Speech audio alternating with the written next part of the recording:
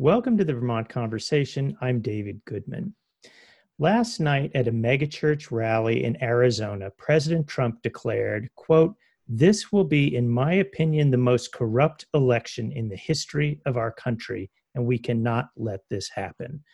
Well, here to talk about elections, election safety, election fraud is Vermont Secretary of State Jim Condos. He has been Secretary of State since 2010, and he is the past president of the National Association of Secretaries of State. Secretary of State Condos, welcome to the Vermont Conversation. Thank you, David. It's a pleasure to be here. So let's begin with President Trump. That remark, this will be the most corrupt election in the history of our country. What is your response? It's kind of hard to put it in words, but to be honest with you, it's a atrocious statement to be making. He has no facts, no evidence. If you even go back to when he first was elected and he created his voter integrity commission, Republican and Democratic secretaries of state across the country refused to give up the information he wanted because we looked at it as nefarious. And eventually that commission went away. It just disappeared. To be honest with you, he's provided no evidence of what he's making these statements about.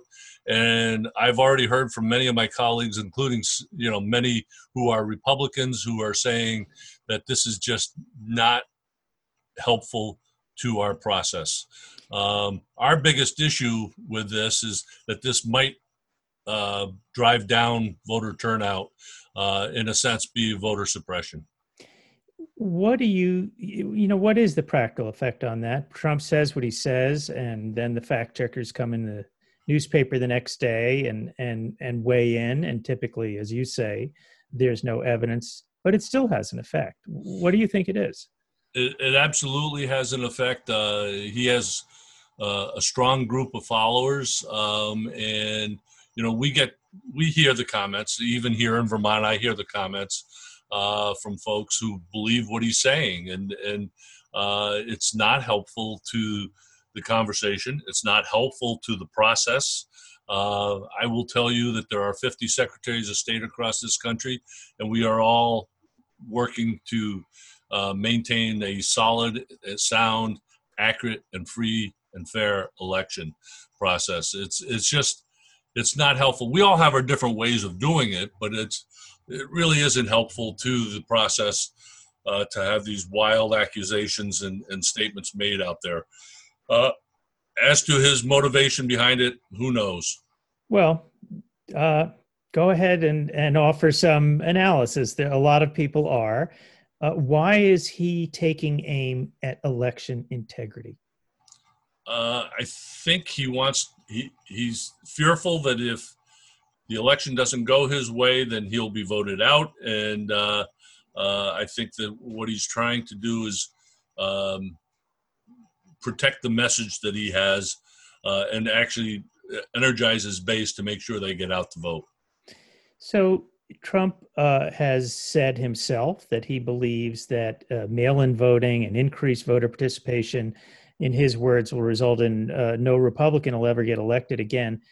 But is there evidence that it favors one party more than another? Actually, there isn't. That's a great question, or a great statement. There really is no evidence. In fact, I would just point to you, there are 5 states currently that have vote by mail, universal vote by mail. Those are Washington, Oregon, Colorado, Hawaii, and Utah. Utah, I don't think by any stretch of the imagination would be considered a Democratic state. They have a Republican House, a Republican Senate, and a Republican governor, yet they embrace vote by mail. There was just a congressional race that was a special election that was completed in California. I forget which district, but one of the districts in California. It was run almost totally vote by mail, and it was a Republican who won. There just is no evidence that this will result in one side or the other getting an advantage. In fact, I think there are studies out there that show that there's no advantage, that it helps both sides. And really, though, I think the crux of this the discussion should be, don't we want everybody who's eligible to be able to vote, to be able to cast a ballot?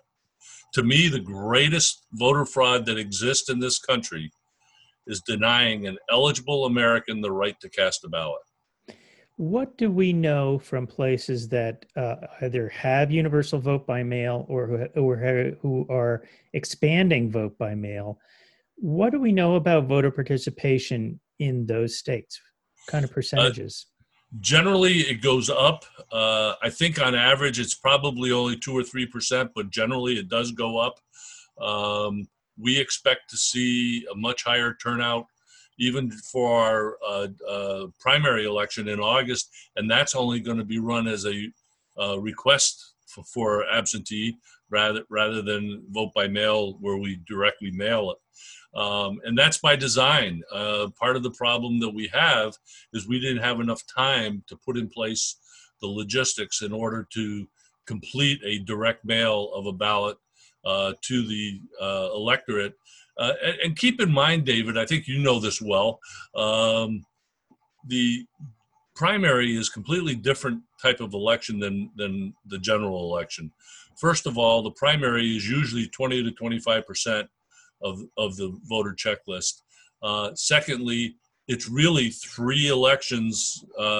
It's a Republican election, a Democratic election, and a progressive election to name the nominees for the general election ballot.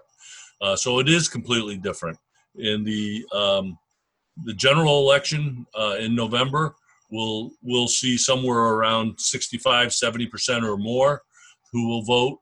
We hope to drive that number higher through the direct mail of a ballot to every active registered voter, but it's a little bit different animal than it is for the primary. So explain what it will look like this November. As you've said, the August primary will be the typical. If you think you can't get to the polling place, you ask in advance for your town clerk to send you the ballot.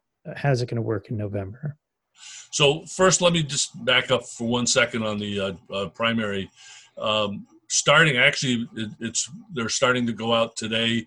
We are mailing a postcard to every active registered voter. That postcard will have a tear-off return postcard to their town clerk that will allow them to request an absentee ballot for the August primary. So that's that. Otherwise, that election is the same as it's always been. For the general election, there's only one change. And the one change that we're planning on is to directly mail a ballot to every active registered voter. Other than that, the election will be run the same as it is now. You can return that in a prepaid envelope back to your town clerk. You can bring it into your town clerk's office and drop it off. You can bring it into the poll location and drop it off. Or if you happen to go to work and forget to bring your ballot with you, you can actually go to the poll and request a ballot there. The town clerk will have the ability to check.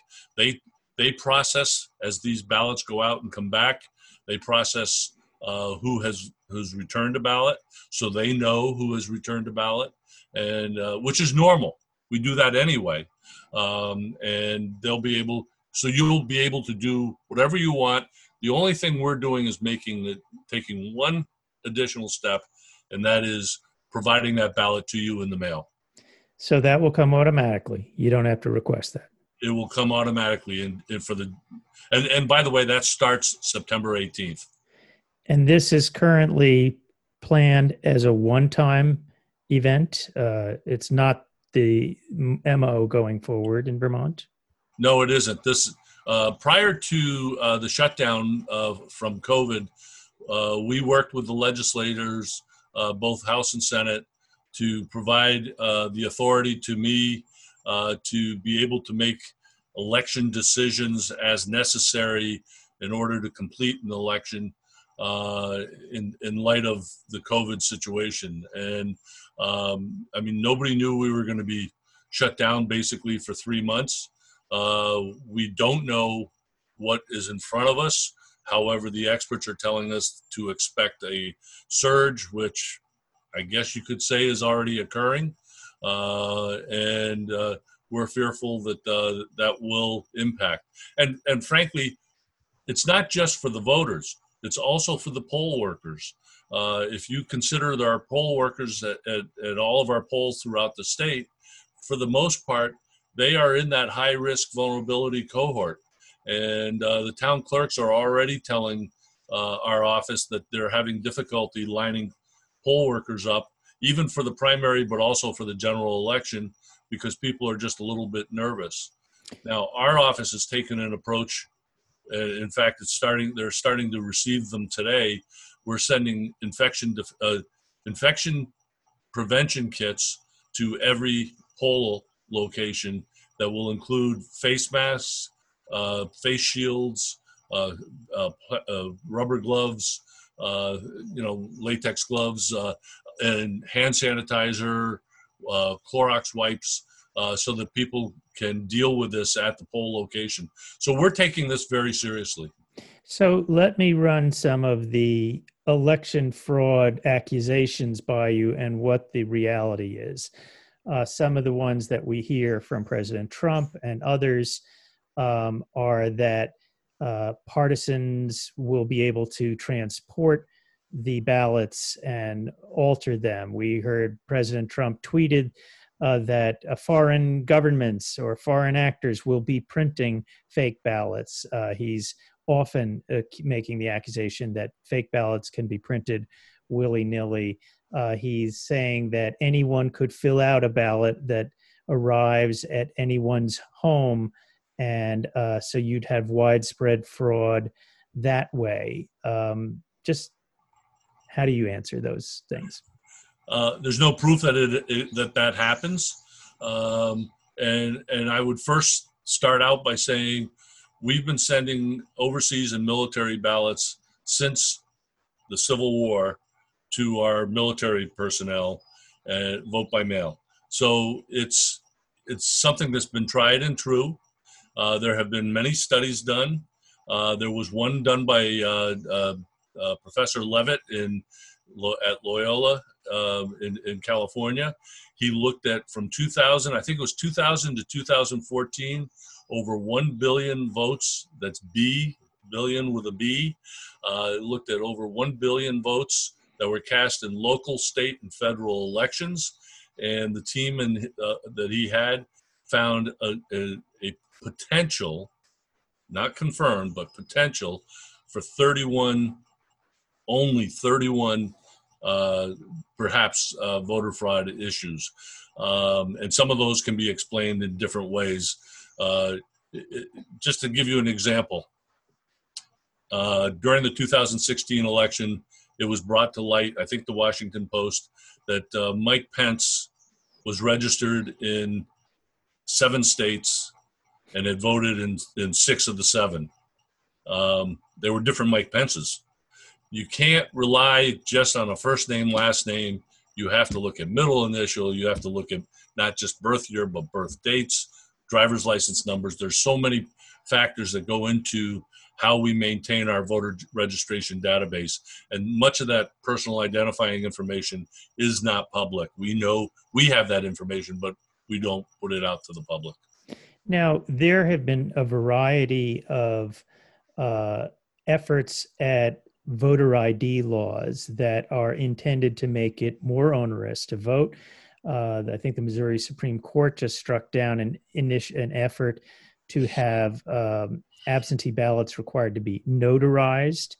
There, of course, are laws being passed typically by Republican secretaries of state requiring government ID, which appears to be an attempt to depress voting by the elderly, in communities of color.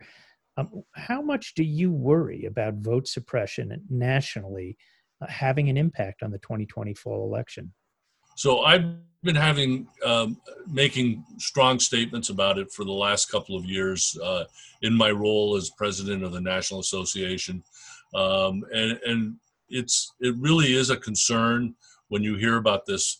Oftentimes, the opponent or the proponents of voter ID will say that well, they're free. The IDs will be free. Yeah, but in order for that free ID, you have to have a certified birth certificate. That may cost you $15 or $20.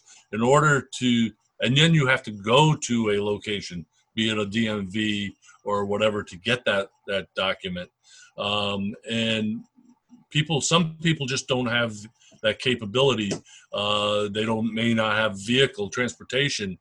They may live far away. And another example, I think, of this happening that was proven to be a problem was in Wisconsin. Governor Walker had said, well, we're going to have free voter IDs and anybody can walk into a DMV office and get one. And then in his next budget, he cut the budget on DMV offices, and they had to close a lot of their DMV offices around the state, therefore driving people to have to travel some 100 to 200 miles to get to a DMV office to get their free ID. So, I mean, there's all kinds of ways that this can be masterminded, and what we should be doing is taking away any and all obstacles to voting. It is a constitutional right, both in our U.S. Constitution and our Vermont Constitution, to cast a ballot in an election. That is your voice. I guess what I'm getting at is that, the 2016 election was razor thin, and every expectation is that ignoring current polls, which I'm happy to ignore, that this will also be a razor thin election where you'll have swing states, won by 1%, 2%, 3% margins. Do you worry that voter suppression in those swing states, places like Florida, Ohio, Kentucky, well, Kentucky's not a swing state, but Michigan, that voter suppression can make the difference of that 1% to 2%? And do you think that could be in play? It is a worry, and I think that it's something that should be looked at, should be considered, and I'm sure that there will be, if you want to call them, poll watchers on both sides of the aisle, trying to ensure that things are on the up and up. I do have my concerns in some of those states. I know Michigan is really moving forward. They're ramping up. They've got a new Secretary of State. She's excellent. And they are working towards better voter access. And many states, here's the thing, David, and I think this is important to know. Right across this country, every state in the country has some form of absentee mail-in ballots. And most of the states, both Republican and Democrat, are trying to ramp that up this fall in many different ways. Some are taking the approach that we are. We're going to do an active vote by mail process. Others are just expanding their absentee request. Many states have already put into play that COVID is now considered a reason for requesting an absentee, and those few states that have an excuse required to request an absentee. So almost every state in the country is trying to ramp up, and I'm hopeful that we will see it. Here's another thing. Here in Vermont, I get a weekly update on the number of requests for absentee votes. So we have been tracking it now, and as of this week, we are at a sevenfold if you compare it to 2018. So we've had 7 times as many people request absentee ballots to be mailed to them than we did in 2018. And if you think about that, we haven't even promoted this idea of voting by mail. And this is happening across the country. Wisconsin, in their vote about 8 weeks ago, they had, in a typical year, it would be about 100,000 absentee requests. This year, they had over 1 million. Kentucky just recently this week had, I'll say similar numbers. I don't know the exact numbers, but had similar examples of a very low in the previous years and this year a much higher turnout. Every state is working to reduce the number of in-person voting opportunities by expanding vote by mail. There was a disagreement between you and Governor Scott about expanding vote by mail. Talk about what was at the heart of that disagreement and how it's been resolved. So the original language, Act 92, that came out in late March, provided me the authority to make temporary, for this year and this year only, make temporary changes to our election law to deal with the COVID situation.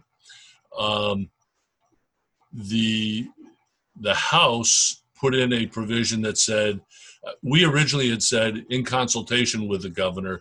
The House added the words in consultation and agreement of the governor.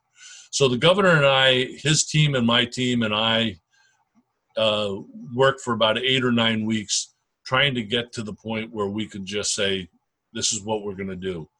The governor said, and I believe him, that he did not oppose vote by mail. The governor said that he does not believe the voter fraud narrative that's out there. And the governor said that he trusts me and my team to be the experts on elections. What his issue was twofold. One, he wanted to return to normalcy as quickly as possible.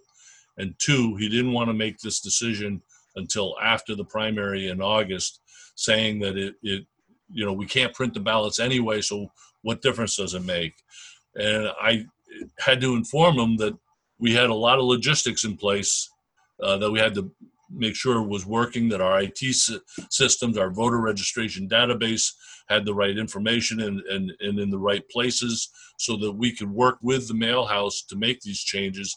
And it's not something I could wait until August to do. In fact, the vendors that we were using, and 2 of the 3 of them were Vermont vendors, told us that they needed to know in May if we were going to do this in September. So that was the gist of where we were. And the governor said to me, and he said it publicly in his press conference, that he did not want to be in this position to make this decision. He did not ask to be in this position, and that he would not stand in the way if the legislature decided to take him out of that position. And that's what the legislature did in the last couple of weeks. The House and the Senate passed S-348, which basically removes the governor from the decision making and puts it solely in my hands. For just this year. For just this year. If the legislature wants to do this in the future, they would have to come back next year and pass a new law. Do you hope that it does continue, universal vote by mail? I think this is the future. I think this is where we will end up at some point in time. I do know that the 5 states that currently do it are pleased with it. It's working well. And we're hopeful that we'll have the same good fortune and that it will work well here. And then we will discuss it with the legislature. Okay, well, Secretary of State Jim Condos, I want to thank you for joining us this week on the Vermont Conversation. You're quite welcome, David, anytime. That does it for this week's Vermont Conversation. You can hear this and all shows at vermontconversation.com. You can tune in next Wednesday at 1 for another Vermont Conversation. I'm David Goodman. Thanks so much for listening.